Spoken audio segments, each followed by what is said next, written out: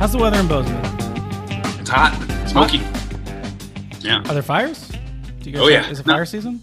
Yeah, it's fire season everywhere, but we don't have too many right near us, though there's one south of Ennis I just heard about. It's 700 acres now. So, but yeah, it's mostly Oregon or Washington and Idaho. Yeah. There's smoke's blowing over here. So it's a little hazy and gross looking, but the smoke's not too low, so it's easy to breathe at least. Thanks, gotcha. But that could change anytime. Is it smoky for you guys yet? Not super smoky. It's just hot. It's just hot. Yeah, It's very real hot. Like very hot. Just dealing with it. Yeah. Well, time to drink a milkshake IPA to cool down. Yeah, I think it's time. Yeah, you know what? I'm going to get it started on fires. I'll get it started. Hey, everyone. It's time for Liquid Bread. I'm Matty Smith. With me, as always, are my buddy Larry Bates. What it do? And my other buddy, Master Cicerone, the macho man of malts, Rich Higgins. Hey, everybody. Yay. The macho That's pretty man macho. malts. Hey, everybody. Well, now we're right in the throes of summer, and if you're anything like me, the moment that temperature goes up, you reach for a milkshake. Larry, how many milkshakes have you had so far this summer? None, Chugging actually. milkshakes, a summer tradition? None, actually, but I'm looking forward to grabbing. You're afraid to say. Grabbing some. So how about, let's talk about this recent trend of sweet and fruity and milky and thick beers, is how I'm going to describe most of them, that keep popping up all over the place for the past few years, calling themselves things like milkshake IPAs and smoothie sours. Before we talk to the pros, and we'll bring you in, Lewis, do you drink many milkshake or smoothie beers? No, but I'm excited. I'm excited. Okay. Have you ever had like a milkshake IPA? I mean, you know maybe, but I don't know. But I know I have one in front of me. We do have them in front of us. Open. Yeah, we do have. We have Foresight, the fruited smoothie sour from. One second, I want to get the brewery name right. Corporate Ladder Brewing Company in Waunakee, Wisconsin. Corporate Ladder Brewing Company. That's what we're going to be sipping on. So you're here sipping on. Larry, you told me you brought some vodka one time to Dairy Queen. Remember that? Did I? Yeah. Did I really? I'm messing with you. I mean, I do like milkshakes. You know, like Yeah. dipping fries in milkshakes. See, you do like milkshakes. Oh, I like milkshakes. I just haven't had any this summer.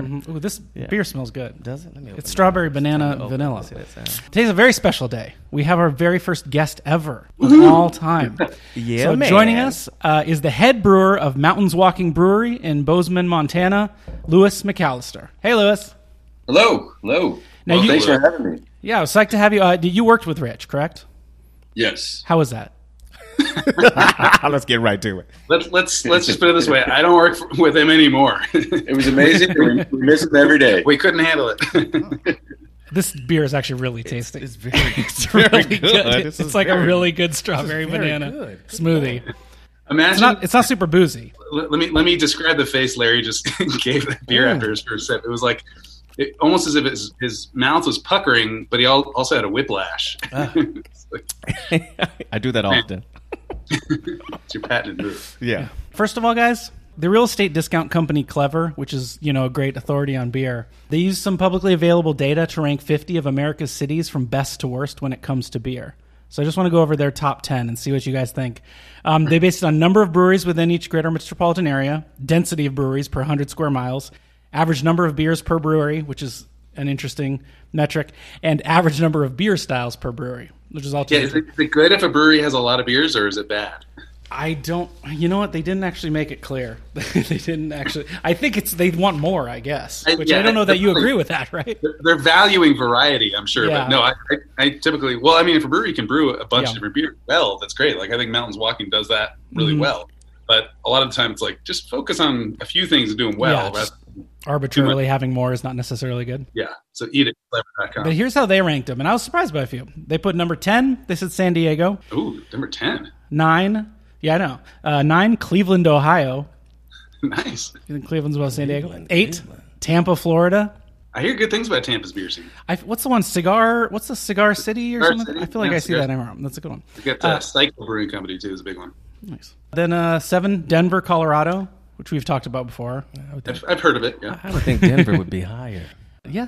6, Portland, Oregon, which I love to drink beer at, but I have family there, so it's one of the ones I've been to, so I like it. Never been. Never been. No. Rich, you ever drink beer? Oh, yes, you have. You've hung out at Yeah, I've breweries. been to Portland a number of Oh, times. yeah. There's a lot of beer there. 5, very exciting city. Los Angeles, California. Los Angeles got Five. 5. I'm actually surprised. This says that we have 158 brewers in the area, and I completely disagree. Oh, I mean, I guess like the greater Los Angeles area, which covers a great amount of land, maybe. But I've never thought of Los Angeles as a great brewery about this city. list. Even though there are some breweries that I love here. You did say the criteria included greater metropolitan area, so that's okay. LA is going to win that regardless. That's true. That's a good point. 4, Philadelphia. Philly. 3, Chicago. Chi-town. Oh yeah. 2, Indianapolis. Ooh, cool. Drinking beer in Indianapolis. And they said There's that- number 1, I know this place is near and dear to your heart, Rich, San Francisco, California. All right, that's right. That's cool. Yeah, there's a lot of cool beer being brewed in San Francisco, but also a lot of great bars and restaurants that aren't brewing their beer, but they're serving really great beers and curating them, for their food and all that. So it's a great scene for sure. That's awesome. That's cool. Lewis, other than Bozeman, Montana, is there any cities that you like to travel to drink beer? There's a couple cities that I'm really surprised aren't on that list, actually. I would have thought Portland, Maine would have been on the top. I would have thought Asheville would have been at the top. Normally, you see those two at the top of these kind of lists normally. So I'm kind of surprised. I think that's got to be a Well, size thing. Like you said it was a real estate blog. that did this? yeah. Maybe they're not enough realtor kickbacks from Asheville is not a lucrative. TPRE in Asheville. Yeah. I'd say my favorite city to drink in is probably New York City. Okay. I think their beer bar scene is better than anywhere I've really. Nice. So that's a bold call. Like that. Yeah, they have a lot of good beer bars, Spite and Dival, Beer Street, some old school ones, Blind Tiger over in Manhattan. But yeah, I think the New York kind of gets overlooked a lot, and now the brewery game's kind of popping there. A lot of the breweries are making really good beer, and you combine that with the beer bars. Awesome. It's a pretty cool place. And you brewed did you brew in New York? I did, yeah. Yeah, so I might be a little partial. Too. No, I know. Yeah, no, you would know firsthand. He brewed at a little brewery no one's heard of called Other Half, and it's kind of one of the biggest deal breweries in the world, frankly. So Lewis played a role in all that, which is very cool. And one other thing, we had one piece of great news, guys. Some great news came out of Spain, which is another great authority on beer. Spain, there's this international peer-reviewed journal, Nutrients. A team of nutrition and food science researchers. They examined studies about the impact of beer on your health. And honestly, we got some good stuff, guys. Okay. I will say beforehand, they heavily caveat that it is probably not the alcohol that is having the positive impact on your body. It is the other things that are naturally in beer. But they had 4 positive things. 1, moderate beer drinking, and they say that's 2 beers a day for men, 1 for women. Mm-hmm. Moderate beer drinking may protect you against cardiovascular disease. There's a protective effect. I'm good there. Beer is associated with healthy bone density. Our bones are going to be doing great when we're older. We're going to be breaking bones when we fall over. That pleases me. Apparently, beer may help to prevent diabetes in men. There you go. That just even makes sense. Yeah, I'm not sure about that one. No, this is the study. It's a peer. The peers reviewed it. Hey, follow the science, Rich. Follow the science. Something tells me the Spanish word for diabetes is not the word we use. And finally, beer may lower cholesterol. The studies suggest that beer helps promote good cholesterol and regulate the body's processing of bad cholesterol. 2 beers a day. And again, it emphasizes moderate beer drinking. Moderate beer drinking. So there you go. Some great news. Great news from us. Anyway, look, I just want to make everyone feel good. Let's get to Lewis. Lewis, we know you brewed at Other Half. We know you now brew at Mountains Walking. Kind of a hot brewery right now. It has been for the past few years. I've seen you guys on several best new or up and coming breweries lists. I looked it up when Rich originally said he was working there, and I was like, is this a legitimate enterprise? And apparently it is. Is Rich making all this up? And we'll talk about beer in general too, but it looks like you guys know milkshakes. Among other things, for instance, last year, your Opaque Thoughts was named by Hop Culture as one of their 5 favorite milkshake IPAs. So let's talk about you. How long have you been brewing? I've been brewing commercially for 8 years now, and then I was homebrewing for probably 3 or 4 years before that, and I'm working in a bottle shop. So I've been in the industry for a little over 10 years now with the bottle shop experience as well. Awesome. What got you into it? You just like drinking beer? Yeah, it was at a young age. I got into craft beer. I grew up in a little town in West Virginia, and we had a brewery that opened in the late 80s, and it was kind of a cool place to go, in town, and kind of got me into good beer then, and me and my friends just tried to drink as many different beers as we could, at a pretty young age through my early 20s, and then eventually I just started homebrewing and got into it commercially. So yeah. Awesome. How did you get to Bozeman? I came here from New York City, so I was in New York, and my wife is still living in Jackson Hole in Wyoming. Oh, nice. And we made the agreement that she didn't necessarily want to come to New York, so we settled on Bozeman. It's the New York of Montana. Yeah, they call it Bozeman. It's hilarious.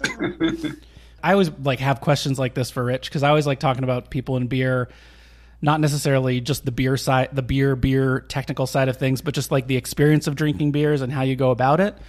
So my question for you, helping us to get to know you. So you're at a brewery you're not familiar with. You know, like you're maybe in a town you don't know, you see a place, maybe all the locals told you this place was good, but you don't know what they do best. You don't know like if they have a specific signature beer or anything like that. You just walk in, you sit at the bar. What is your strat for ordering? What's your strategy? Strat? Your strat. Let's hear your strat. Are you asking a beer tender for like, oh, what is good here? Are you going to look at that list and is there like a type beer you seek tender? out? Is that a word? Beer tender? Yeah, can be. They tend I've to never beer. heard of that beer tender. That is the term often. Is it? Yeah. A beer tender? The brewmeister. So yeah, what's your approach? I've Are you never heard listening of to it. the? Are you listening? You call them beer tenders, not just bartenders? Can. Unbelievable. It's out You there. learn something new every day. You learn something new. What won't they come up with next? So Liz, what's your strategy? Like, are you seeking out specific styles? Is there like, or do you listen to their suggestions? How do you go about it? Yeah, I think for me, I'm a style person. There are some styles that, while I might want to like try a sip of, I definitely don't want to have a whole glass of. A lot of times if I'm going to a new place, I'm going to get a flight off the bat and kind of pick the styles that I like and see what's up, Cool. It's a good strat. That's a good strat. Awesome. And I just want to say again, the Corporate Ladder Brewing Company in Wanaki, Wisconsin is doing good work. I'm really enjoying this beer. Anyway. So wait, if I walked into a pub and I was like, beer, I mean, I probably shouldn't snap my hands, but if I'm like, beer tender, they'll know what I'm talking about? Probably. I mean, but when you go into a normal bar, do you say like bartender? No, because we don't like that as bartenders. You would be laughed out of the place. Attitude, however, the terminology would be familiar. I know I'd be laughed out of the place, but beer tender, that's new Awesome. for me. And one last thing before we actually get to the subject we're going to talk about. So, Lewis, I got this buddy. His name is, let's say, Larry. He's a wine snob. He says wine is way better than beer. He says he's not really into beer. Yeah. Beer's not his thing. Yeah. What would you say to convince him otherwise? How can you get him into beer? Well, I'd say He's very snobby. He's very Very snobby. snobby. I mean, I guess there's 2 points that I would bring up. One, I would just try to find something that he likes. If he's into wine, like there might be some kind of like fruited wine barrel aged sour beer that you could cross over pretty well with that he might not even know exists. My interest is at this piqued. point. If I was this friend Larry. But the other thing I would say, that the thing that I like about beer is it's an affordable luxury. Like the best beer in the world, arguably, is could be under $10, on the shelf, or it could be $60 to $80 depending on what beer that is. So I love wine and I love beer. That's what I like a little bit better about beer is it's an affordable luxury that a lot of people have access to. So yeah. That's a good argument. I mean, Honestly, I've not heard that. If I That's a knew good- this Larry that Uh-huh. you're talking about, I would say that was pretty persuasive. That's Yeah, That's great. I'm being serious. I mean, I mean, especially it's affordable. You know what I mean? It is affordable. It's the people's drink. And you had me at sour too. Like, I mean, I'm all, This hypothetical man named Larry does Yeah, like he's a sour hypothetical, things. He yeah. likes pickles. Yeah, If you he said loves pickles were anything involved, sour. if you mentioned like Yeah. raw fish, that'd been good too. Hold on 1 second, guys. So, Lewis, remember we were getting those cans of pickle beer from that brewery in Oh, Texas yeah, every yeah. once in a while? Every time we got those, I told Larry, and he just lost his mind. oh my god. Loves that Oh. stuff. They're my so God. good. I like them. Oh no! If you get more cans, save some for me, Rich. Will do. I got a guy. Awesome. And I know, Rich, you also have some questions for this discussion. We're going to get into it. Let's start with milkshake IPAs as our starting off point. So, Lewis, what is a milkshake IPA? Cool. So I guess we can go over the history of milkshake IPAs now that there actually is one. I'd say they've probably been being brewed for maybe 6 years now. Nice. Tired Hands and Omnipolo, which was like a Swedish contract brewer. They kind of collaborated and made the first one. Then Tired Hands started rolling out a series of them after that. I became quite fond of them actually. Like probably 5 years ago when people started trading them, and I would get them when I was brewing in North Carolina. But yeah, so it's a fruited IPA, typically brewed with lactose. So there's some back sweetness in there, and then fruited. Hold on. So what's lactose? So lactose is milk sugar, which is only 3% fermentable. So it leaves residual sugar in the finished product, and it raises that finishing gravity, which kind of gives it a silky, almost mouthfeel, kind of creamy mouthfeel. So and it has a little creamy flavor as well. What about like vanilla, lactose? Are both of those necessary? Can you get away with having neither and still have it be a milkshake? Yeah, I used to say that I thought all milkshake IPAs needed vanilla.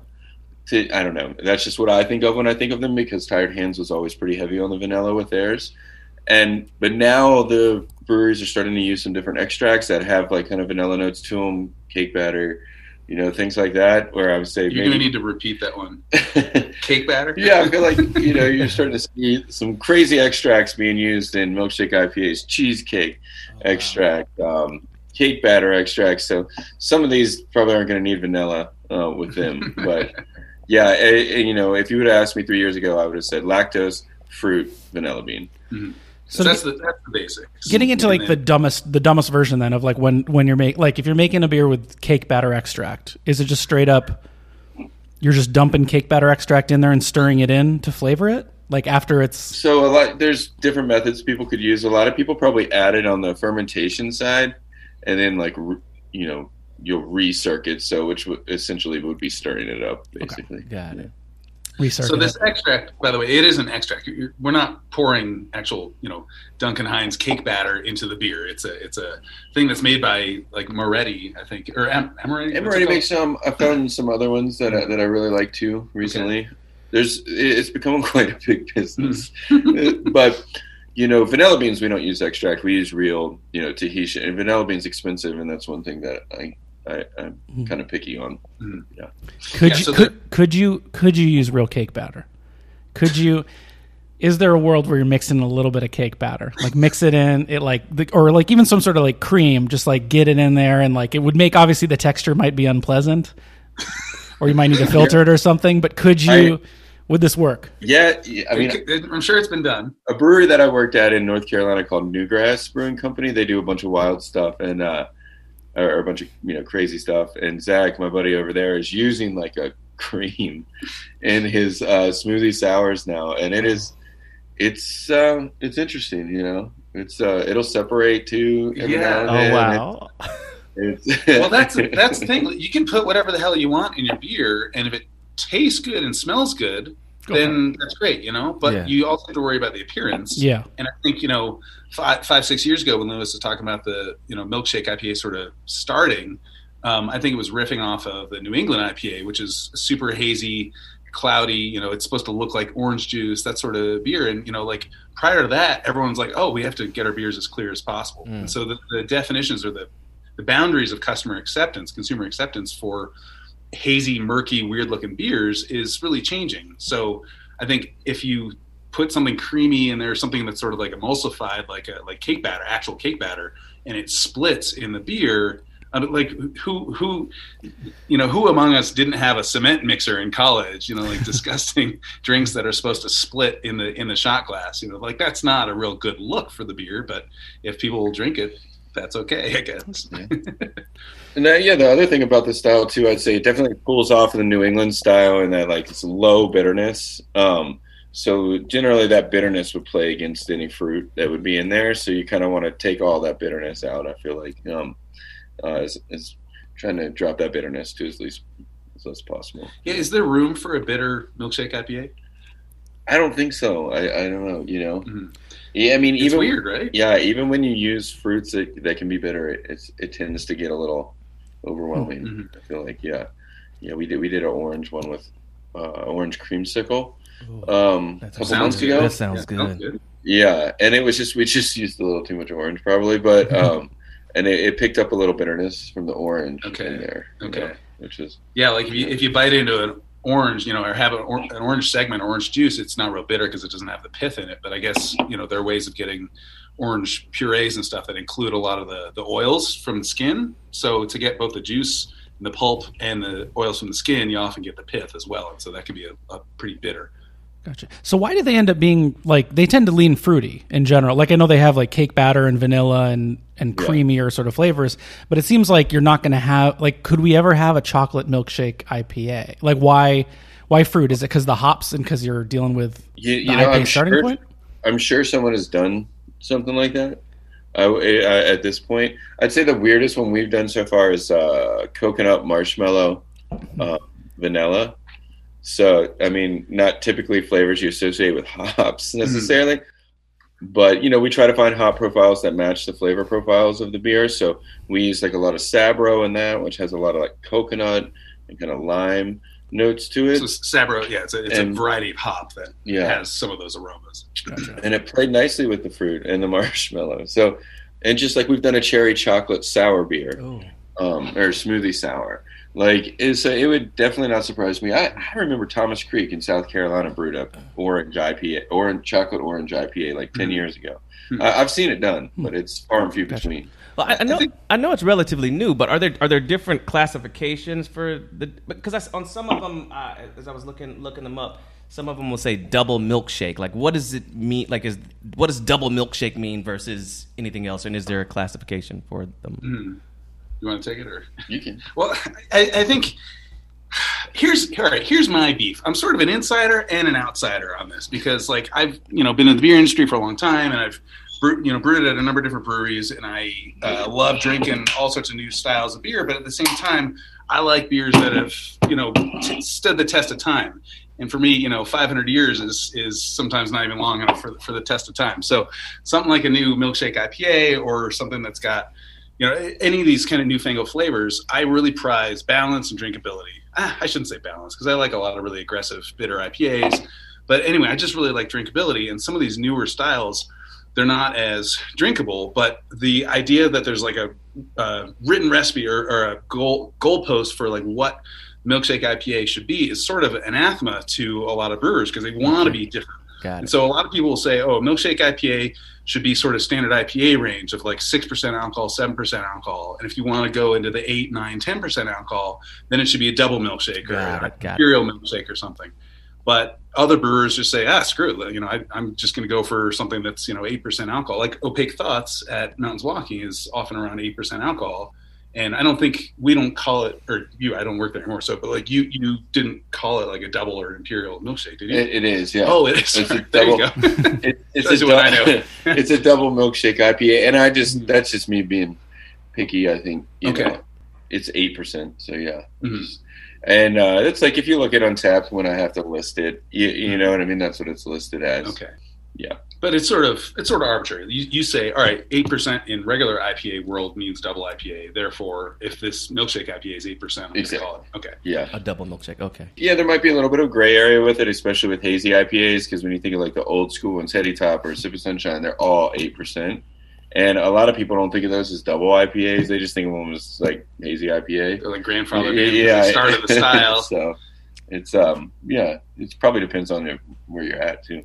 Cool. So at what point, and Rich, I'm curious on, I think you'll have thoughts on this too, is basically the role of it being a beer. At a certain point, you have a milkshake IPA and you're adding all these flavors and you're moving away. Sometimes there's so many flavors it doesn't taste like a beer at all. Even the strawberry vanilla thing I just drank was great. It was sour. It was like I was drinking a smoothie. Obviously, milkshake IPAs tend to have a little bit more of the beer taste sings through. Are you trying to? Are you concerned with keeping some of the IPA kind of classic flavor in there, some of the hop flavor? Is there a certain point when it's no longer a beer to you? Yeah, you're talking. It's interesting to hear your frame of reference and say when has milkshake IPA become so different from IPA that it's something different or smoothie sour? But rewind to, even like 30 years ago when American style craft beer was like this big, polarizing, weird set of flavors. And why do we need hops that smell like grapefruit, pine, and orange, and maybe even cannabis? Like, that's a very classic American hop. But, in the 70s and 80s, that was a bridge too far. It's like, no, that's not what beer should smell like or taste like. Nowadays, we've totally come to accept that. And so brewers are constantly pushing the envelope and trying to come up with new flavors. And the agriculture side has responded. So there are now hop farmers that are trying to breed, hop, like universities that are breeding new hop varieties that smell like totally new stuff that we never thought we could get out of the green flower of the hop plant. Things like blueberry or coconut, things like that like you just don't think of when you think of beer. And so I think that that frame of reference is constantly changing, constantly expanding. So I think another question along these lines is something I'd like to ask Lewis. Like, 20 years ago, we had an impression of IPA. 40 years ago, like hardly anyone had heard of IPA, but it was one thing. 20 years ago, it expanded. It became much more bitter, much more aggressive with the American hops. And nowadays, it's like IPA is just totally expanded into 1,000 different versions. So where does that leave us? Is a milkshake IPA actually an IPA? What matters about IPA? Well, yeah. I mean, at least for me, I try to strike a balance with the milkshake IPA that's different than when I'm brewing a smoothie sour, say, and I just want it to be all about the fruit. Mm-hmm. With milkshake IPAs, I do want like the hop presence to be there. Mm-hmm. And the dry hop is it's a big dry hop for most breweries. I mean, depending on what you're doing. So, I mean, it is prominent on the nose. Like, it smells like an IPA. Mm-hmm. You know what I mean? If it's brewed in the way that I prefer. Mm-hmm. Now, I have brewed a couple lately where I've added fruit at a different point in time, and it's kind of switched it up. And that was kind of the overall theme of those beers. It was like a mango lassi one, which tends to be a thicker kind of drink, and then we got some nerds that listen to the show. So what do you mean by that? So like when you switch up the timing, you want to go into that a little bit? Yeah, so like generally with milkshake IPAs, I like to add the fruit during fermentation, so it ferments out completely. Whereas like with smoothie sour beer, the fruit will be added, and you'll add in the bright tank. And then you'll add, potassium sorbate, kind of a trick from the wine industry, essentially to hopefully halt fermentation from there on out. But it leaves all that fruit in suspension when you add it in a bright tank. Whereas when you add it in the fermenter, it ferments out, so you end up without the puree and a finished product. I like that method for milkshake IPAs in general. I like to ferment the fruit out. I feel like it kind of complements the hops that way and doesn't overpower them. I've done it twice now without doing that, adding it in the bright tank like we do with our smoothie sours, and it creates a completely different beer. People still seem to like, but it's much more along the smoothie sour range, and it's less like an IPA. I'm sorry. When you say bright tank, I mean, what do you mean by bright tank? Cool. So yeah, on the fermentation side of brewing, you've got fermenters, which are like the conical vessels that you see in a brewery, and then you've got little squatty kind of cylinder tanks that are called bright tanks. So you ferment in the fermenters in the conicals, and then you'll transfer to the bright tanks, which is where you'll carbonate and keg or package from. Ostensibly, you're letting the beer go bright, which means you're letting all the particulate drop out. So you often, like in a traditional brewery 20 years ago, you would run the beer through a filter to get it into the bright tank. So at the bright tank, it looks bright. Like it doesn't have yeast floating around in it. No one would have put fruit in it 20 years ago, but you wouldn't have fruit or anything else in it.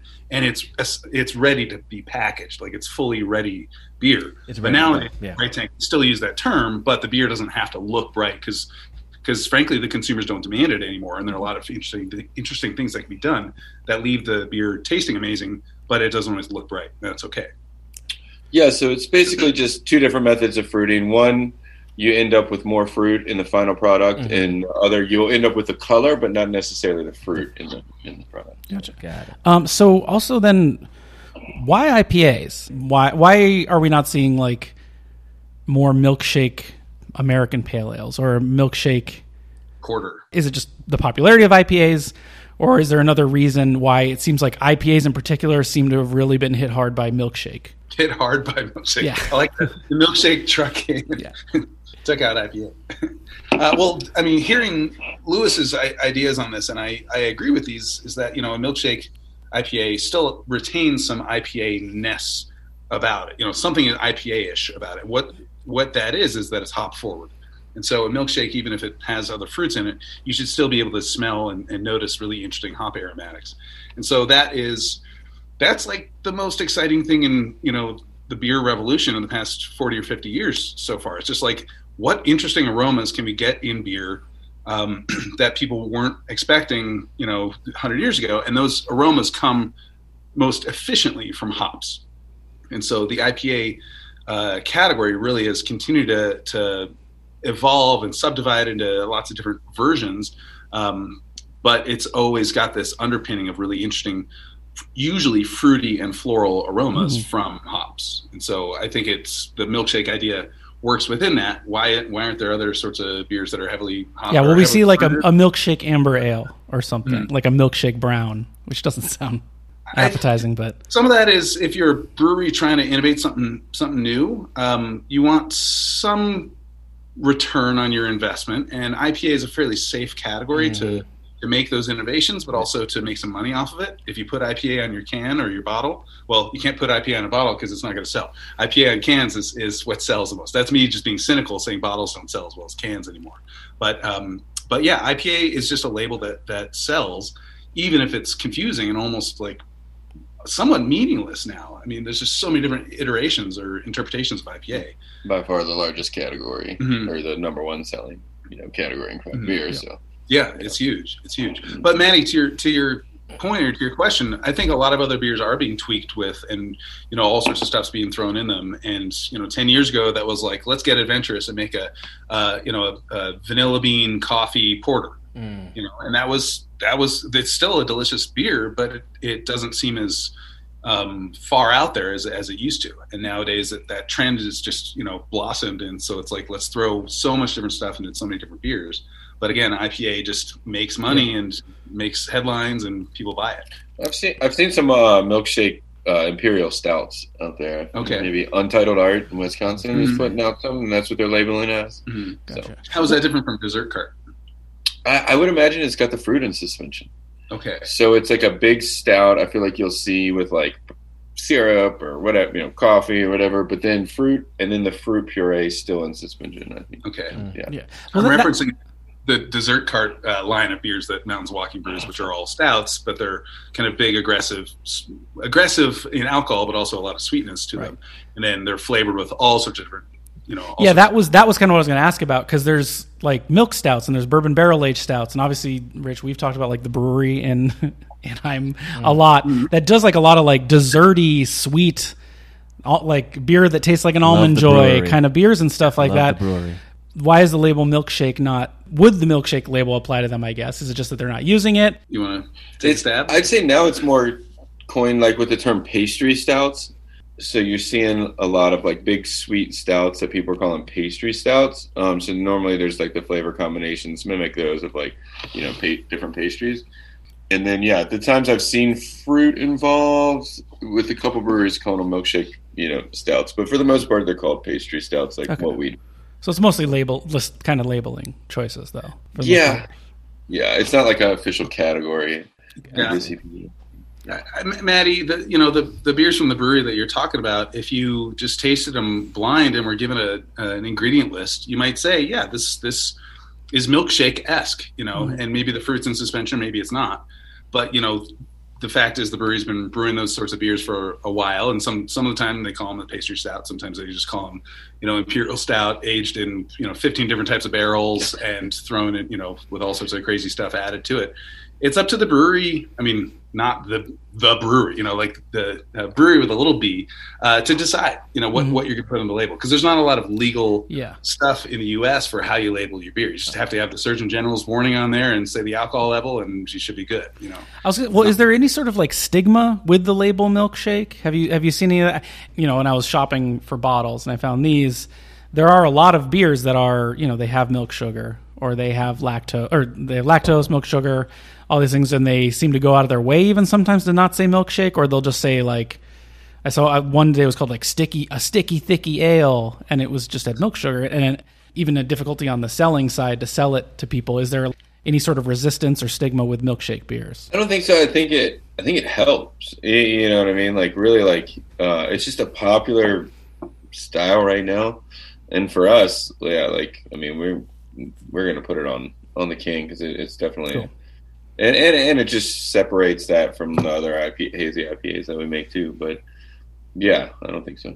It's also part of the trend of New England IPAs bringing in new demographics to drinking beer. So I think there's been a huge growth in the past decade of the different types of people that are now drinking, you know, technically beer, but you know, I keep talking about 20 years ago as if like that's where I'm mired, but you know, in a way I am. That's you know, when I cut my teeth drinking beer and started brewing, you know, 16 or 17 years ago.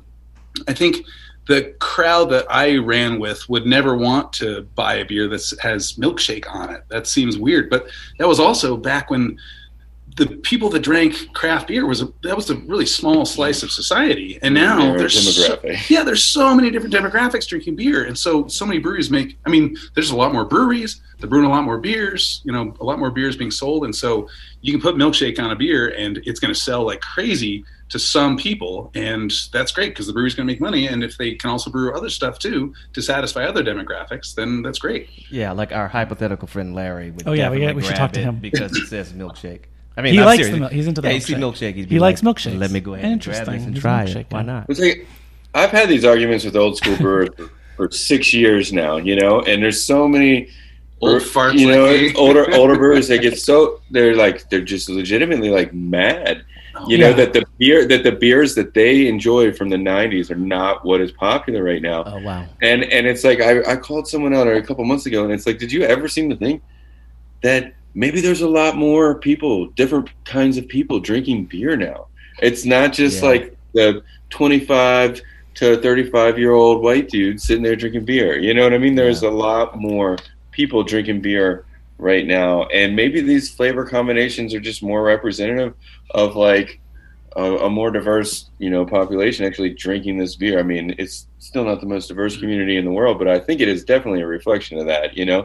Not everyone wants an amber ale that was brewed in 1995. Like, there's a lot of people that are getting into this that are in their early and mid 20s, and that's what they're gravitating towards, and they can drink a whole milkshake IPA. Maybe I can't. You know what I mean? But they definitely can, and they're drinking plenty of them, you know? So, well, it can be a gateway too, you know? I mean, like, because, I mean, once you get in there and start drinking, like, I mean, I think when I started drinking beer, it's like, whatever you start drinking, then all of a sudden you're open to more styles, and I mean, who knows, you know? Come for the pickles, stay for the malt. Yeah. Come anytime there's pickles, you come for the pickles. I don't know. I wonder how much pickle beers have expanded the market on their own. Yeah, they're a thing in Texas now. I can dig it. Multiple. We're on board. I mean, but see, here's the thing. I will do the milkshake. But do you lead I with will do pickle? the pickle beer, but I would do the amber beer brewed in 1995. Question about like flavors. Have you ever had a flavor that either you tasted someone else's beer, you don't have to say who, or it was just your own attempt at a flavor that was just a total flop that just totally didn't work? Yeah, that's a good question. You know, nothing really comes to mind. I've had some that I prefer more than others. I'd say the probably the craziest flavor combination that I've done so far, we're brewing next week, which will be like a passion fruit cake batter milkshake IPA. Oh. I'm slightly skeptical about the flavor combination, but at the same time, I think it could work. So it's a collaboration with a brewery from Ohio, and we're just gonna wing it and see. I would say, other than that, the marshmallow coconut vanilla, like it's definitely a really different IPA. You know, it's not necessarily my cup of tea, but people seem to really enjoy it too. So, what's the strangest flavor of milkshake beer you've ever seen? And Rich, I'll throw that question to you too. What's the weirdest flavor of milkshake IPA you've seen? I brewed a lavender lemon one probably 5 or 6 years ago. Oh, that sounds cool. That does sound cool. Yeah, I mean, it was better than I thought it was going to be. Yeah, shoot, for me, I really think I've seen some with coffee in them, which is not impossible to pull off, but you you're setting up a lot of roadblocks, a lot of challenges to make this beer really successful. And I think, like a good chef can, and I don't necessarily mean someone who's like got all the training in the world and runs a great restaurant, but anyone who really understands flavor and can control how food is cooked and how it ends up being perceived on the palate based on its texture or, how much fat's in it or salt in it or whatever, can make pretty much any set of flavors work together if they know what they're doing. If they're at a restaurant, once they make the good combination of flavors, it's up to them to figure out how to sell it, describe it nicely on the menu. But I think that the idea of asking Lewis, are there real misfires or failures out there of certain flavor combinations? I don't know that it's a particular flavor combination. It's the talent of the brewer to pull it off. The execution. I need a little more bitterness in this, or I need a little bit more carbonation. I mean, carbonation has a huge role to play in all this stuff too. So yeah, it's there are a lot of hard things to do out there, but if you're really talented, you can pull it off. And I think you made a really good point, at least drawing the culinary world into this, because I think that's what we've seen out of the last 6 or 7 years is a huge influence from the food side of things. We have seen a lot of crossover. I don't know how many friends I have that are brewers now that have come over from the food world. And I think you're seeing a lot of that reflected in styles right now, in flavor combinations. Yeah, it's fun. It's a wild west out here now for what beer can be. So let's throw all sorts of flavors in and see what works. And the ones that can do it best typically have a lot of training in flavor, not just brewing. So yeah, that's great. I mean, that's great. I mean, you find that exciting, right, Rich? I eat it up. Yeah. Well, yeah. if that's a pun or not, I don't know. But I love that. Yeah, let's get more flavor into beer and figure out how to tweak it and balance it right. And the other thing is, like, you always hear about like European wine being food wines, okay, versus American wine being cocktail wine. And the idea behind that is that like a food wine is better with food, or it almost needs food. Like, it's good on its own, but it's really better with food because there's something innate about it that's sort of out of balance or lacking, or something's weird. But if you bring in the right food, all of a sudden it completes it. Whereas like cocktail wines or like American wines, a lot of it's like, hey, it's just good on its own. It doesn't need food. It's kind of internally balanced in a lot of ways. And I think a lot of old school beers are sort of like that too. Like, I can drink Pilsner all day, but after a couple of them, it's like I really want some, I want some ham, or I want some sausage, or some bread, or some, cheese, or whatever, something with it. Whereas with a milkshake IPA, it's like, Jesus, I gotta like hold on to the reins and just hope that I can like hold on to this beer and figure out all the flavors that are in it. So much going on in it. So what is the right like occasion for a milkshake IPA? Like, and this is obviously waking up. Yeah, I was gonna say, yeah. I know, like, anytime is a proper answer, but just in terms of like, there's like a sessionable IPA that you're going to go and have a few and sit a while. There's obviously, like Richard said, pairing with food. So what is like the ideal time to drink a milkshake IPA? Are you planning on drinking more than one? You're just going to go have one? I feel like for me, it'd be like dessert. Like if I wanted a dessert beer, that's probably when I would drink it. They are drinkable in that they're not always super, super sweet. And I think a lot of desserts, like, the sweeter it is, almost the better it is. And so I think there's something to be said for a multi-course dessert. Like, go to a restaurant. Why just pay $8 for a slice of pie or something like that? Let's get a couple, a little dessert, like the aperitif for dessert, the thing that gets you warmed up and primed for dessert. So I'd say it's like after you've had your savory main, and you want to have, you're getting into dessert. So you start with a few sips of a good milkshake IPA, and then move on to the pastry after that. Let's say I'm visiting Mountains Walking. I walk in. I sit at the bar. Should I order the milkshake? You say beer tender. I say beer tender. Snap. Larry get it. Larry will bring them over. Do I order the milkshake IPA first? Should I order that first? Should I warm up with something a little more traditional? Or I would, yeah. I would definitely, yeah. I mean, let's put it this way: they brew some awesome beers that are a lot more subtle, and so if you want to enjoy the subtlety of those beers, or enjoy those beers at all, start with you those. Shouldn't have something that knocks out your palate. It makes you need the more intense flavors. Okay, got it. Yeah, as far as our beer list is concerned, I put milkshake IPA right below sweets and dessert cards. As far as like flavor killers, palate killers. So like, yeah, you'd want to progress through a few different styles before you hit that one, in my opinion. How many beers do you have on tap there?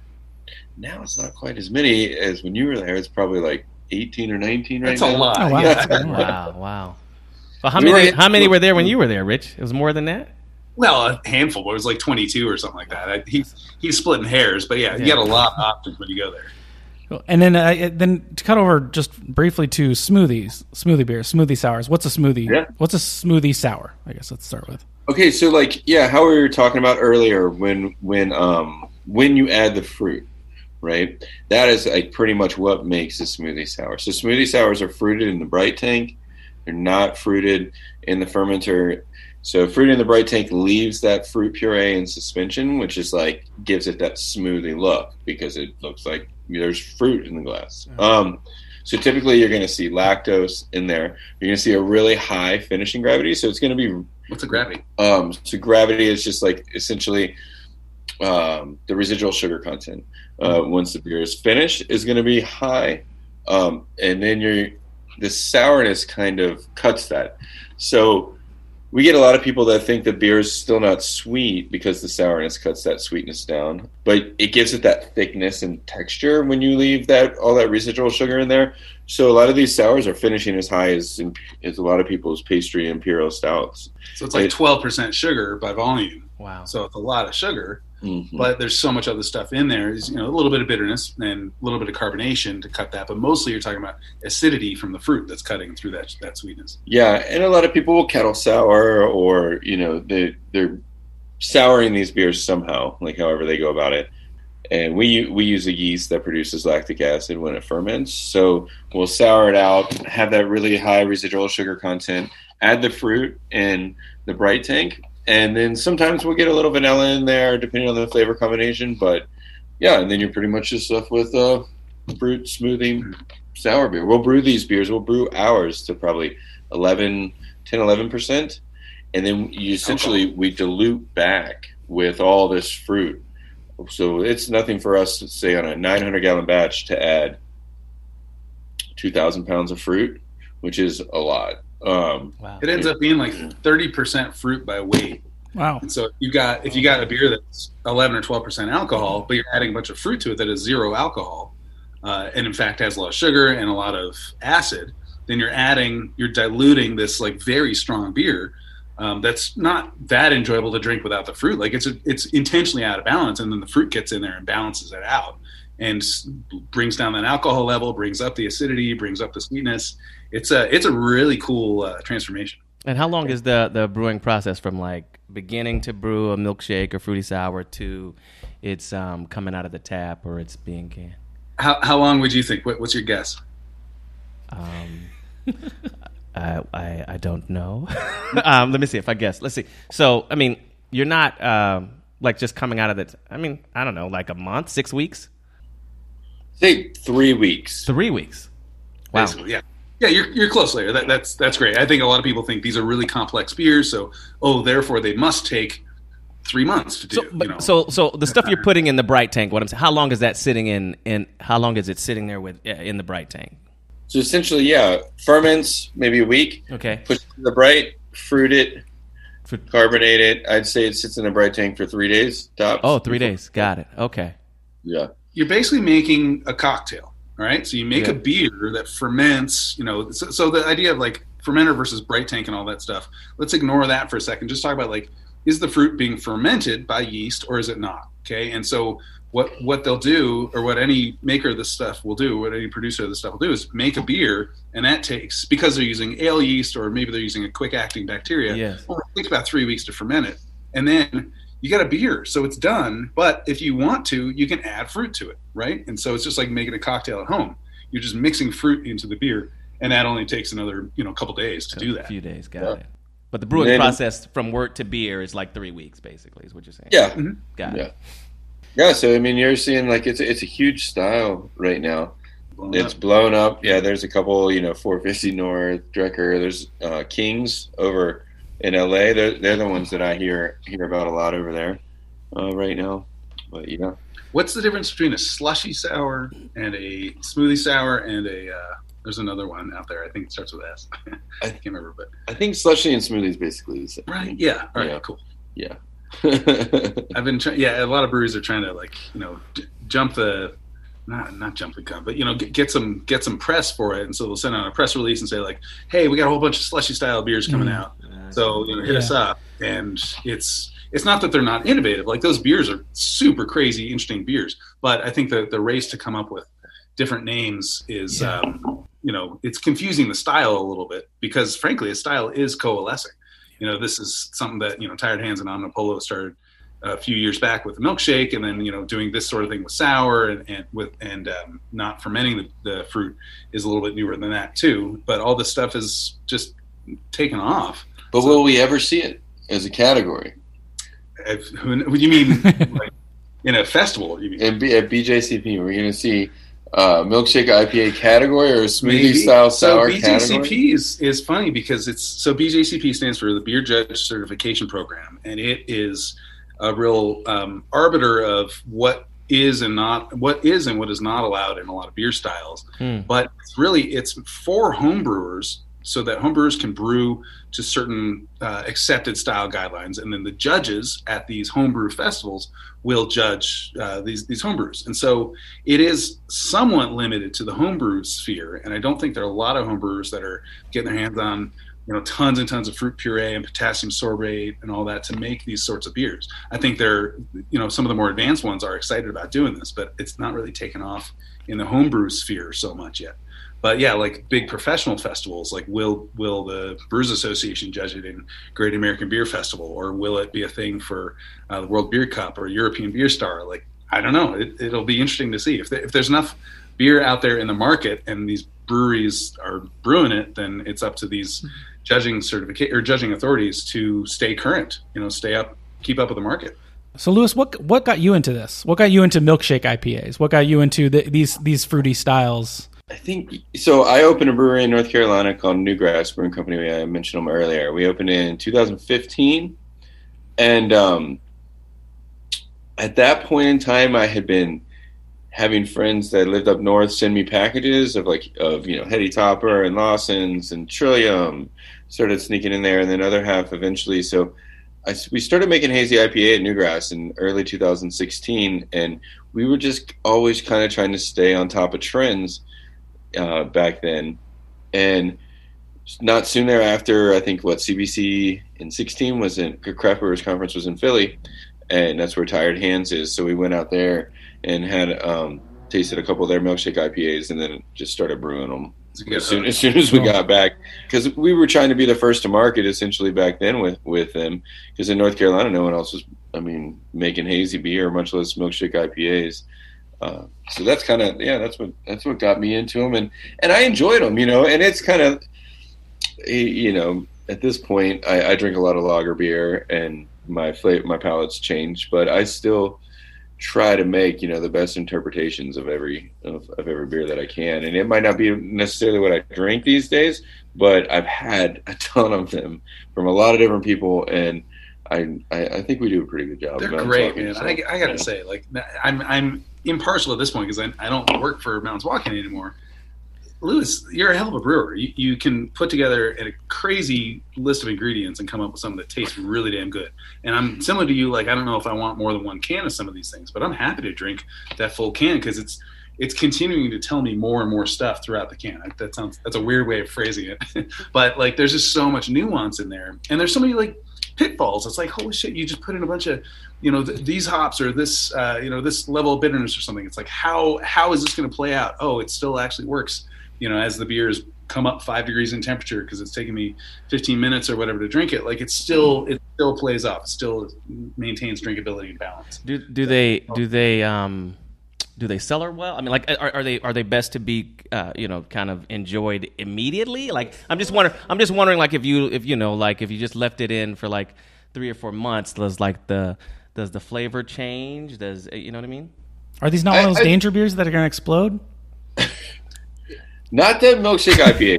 Okay. All right. The fruit.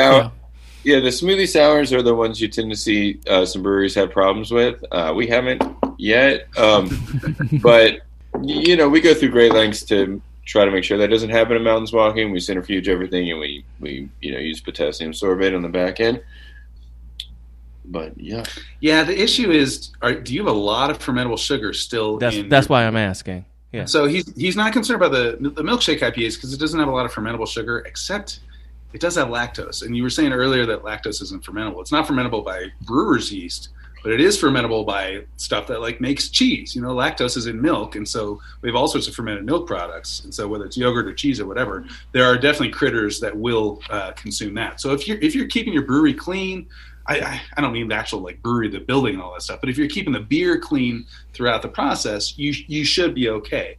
However, refrigeration is your friend. It will slow down any sort of stuff that might be grown in there. And so I think some of the stories that you read about some of these smoothie sours blowing up, the cans exploding, are based on the fact that they didn't have all the yeast dead, or maybe they had bacteria in there. Bacteria, I know sounds bad, but there's a lot of good bacteria in there that we eat and drink all the time.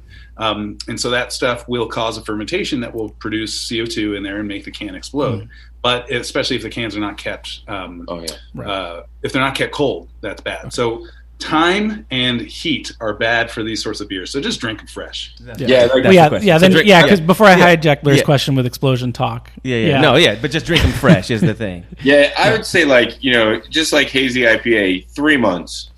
We would prefer any hazy IPA, milkshake IPA be drank within the first 3 months. Perfect. And that's pretty standard across the board. Okay, so Lewis? Okay, you're watching Jeopardy. You're at home watching Jeopardy. Breaking news hits. Know Lewis that well? Yep. That's cool. Seems like a Jeopardy guy. Space aliens have come to Earth. Breaking news. You don't have time to freak out before there's a knocking at the door. It's a couple government guys. They've enlisted you for a very important mission. Oh, damn. It seems these aliens, they want to get to know Earth from its experts. They had Tony Hawk come in and show them what skateboarding is. Jon Favreau showed them what movies are. And they've decided that they want you to be the one to introduce them to beer. You only get to pick one beer to give to these aliens and show them this is what a beer is, and to sell them on beer. What do you pick? Yeah,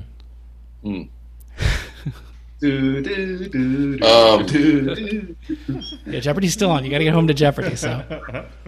Yeah, I would probably say, probably Belgian Lambic, some sort.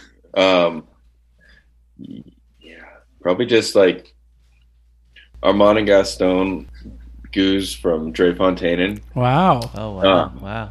Wow. Or some sort of lager beer from Germany. But yeah, I'd say those are like the two opposite ends of the spectrum, but they're the two that I enjoy the most.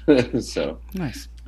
That's what's up. Larry's also there with the alien, and he approves. The hypothetical Larry or real Larry? Hypothetical Larry. Wine's not Larry. Oh, yeah. He needs to be sold on it too. He hangs out with aliens all the time. They have time together. Those are his people. Yeah. So cool. So before we go, let's talk about Mountains Walking for a second. I know we have talked about them a bunch already. But for one, I think obviously a big question hearing you talk about it is, where do you guys distribute? Where can we find you? Because I know you're not just in Montana. No, yeah. So we actually just sent a little bit of beer to LA. Ooh. So we do some light distribution to LA, San Fran, and San Diego right now. We send to Arizona, Portland, Colorado, New York City, or New York State in general, Pennsylvania, New Jersey, North Carolina, Wyoming, Idaho, and I think that's it right now. And then we're in about probably 16 or 17 countries right now, so we send a lot of beer to Europe. That's great. We like pretty much all the Scandinavian countries, but a lot of pretty much all of Western Europe and a little bit of Eastern Europe, and then we just sent a couple pallets to Singapore last week. Just air freight. Wow! So we're kind of we're sending it everywhere. We're a little bit up in BC and in Alberta as well. That's great. What beers should we be looking for? I mean, obviously Mountains Walking will be on the can, so that'll be helpful. But what kind of beers are out there? Like a lot of the stuff that we send out of state is our specialty stuff. So you'll see Opaque Thoughts, which is milkshake IPAs, Dessert Cart, which is our pastry stout series, Cloud Curtain, which is a single hop kind of oat whip is what we call it. Yeah, I was going to say. Sorry, what is really quick? The oat whip. I kind of see and mention the oat whip series from you guys. Yeah. What is the oat whip? So it's like everyone's calling it oat cream. At the time we started this, so I think other half was, still brewing oat cream IPAs, and I thought that, they had coined that. That was kind of their terminology, so I didn't want to take it or anything.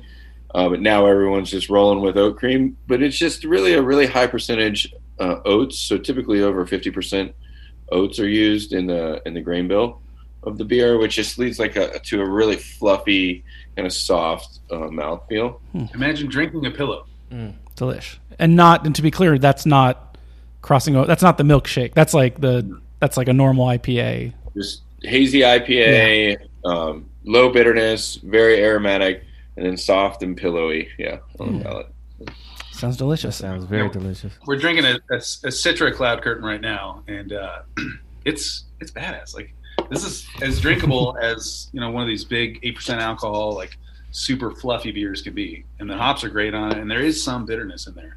It's not all like completely lost, so it's got a little bit of balance in there. I like that. Yeah, and then we have another brand we've started called New Hokkaido, which is a side project that we've started sending out a lot of places too, which might start popping up in California area, which is just another brand that we use rice in everything. So we're brewing hazy IPAs with rice and West Coast IPAs with rice, and that we're starting to send that out to quite a few places as well. So awesome. Cool. Yeah, I'm very excited to try it out. I've not had a chance to, but like I said, I see nothing but good things about you guys online, nothing but positive reviews and very high marks. And I know Rich would not dare pretend to like a beer that he does not like. I know that would. I try to be diplomatic sometimes. He would burst into flames if he tried. Yeah. And, cool. And then I guess one last question. What do you see for the future of beer? What is the big beer trend coming up in 2022? What's the new thing coming? Oh, well, I don't. At this point, it's just so hard to tell. I think everything's gonna kind of keep going where it is. Really, I think we're gonna see more pastry stouts and dessert sour beers. I think we're seeing a lot of lager come back around now, which has kind of been a trend for probably the last 4 years. I think we'll continue to see that. But at the end of the day, the next big trend, I think, is going to be something that we have absolutely no clue what it is, that will probably involve IPA somehow. The stout IPA. Yeah. It'll be a crypto. We'll have a crypto IPA. It's coming up. In seltzer, of course. Crypto IPA. Cool. So that's it. Thank you so much, everyone, for listening. I'm Matty Smith. You can find me on Twitter on @MattySmith. Please follow the podcast at @LiquidBreadPod on Twitter, @LiquidBreadPod on Instagram. Feel free to email us with any questions about anything at liquidbreadpodcast at gmail.com. Milkshake mouth, Matty. I know I do it. It's got a lot of fruit and That smooth. thing It was is really very good. good. It was actually very tasty. Larry, you have anything to plug? I'll be on Animal Kingdom tonight. Yeah. By the time this airs, it'll be off. So look for it on demand. Yeah, go find it on demand. Find Animal But Kingdom. Larry Bates, Instagram, The Talented Mr. Bates, Twitter, Talented Mr. Bates. And Rich? Rich is extremely boring right now and trying to enjoy summer, so he's not producing much on Milkshake Summer. Social media. Great. But yeah, he's you can find him in Bozeman, Montana, drinking a lot of beer. Awesome. And one more time, I want to thank Lewis McAllister Thanks from so Mountains much, Walking Lewis, Brewery. man. Thanks so much Thank for you. having me. This You're was awesome. great. This was awesome. And Lewis, do you have any Twitter accounts or any Instagrams to follow? Anything for the brewery or yourself? You can follow me on Instagram _holdit_. So Awesome. I dig it. yeah. Perfect. All right. Thanks, I need everybody. to break to 3,000 followers. So help me out. Guys, let's get Lewis to 3,000. And you know what? Until next time. I'm not saying. Say it, Larry. I'm not. Say it, Larry. I refuse to. You gotta say it. I refuse to. What would Weinstein I'll Larry just say? say he'd probably go. No, he wouldn't say it. We probably should have written it down for Lewis to say. Happy beer. Happy beer. Happy beer.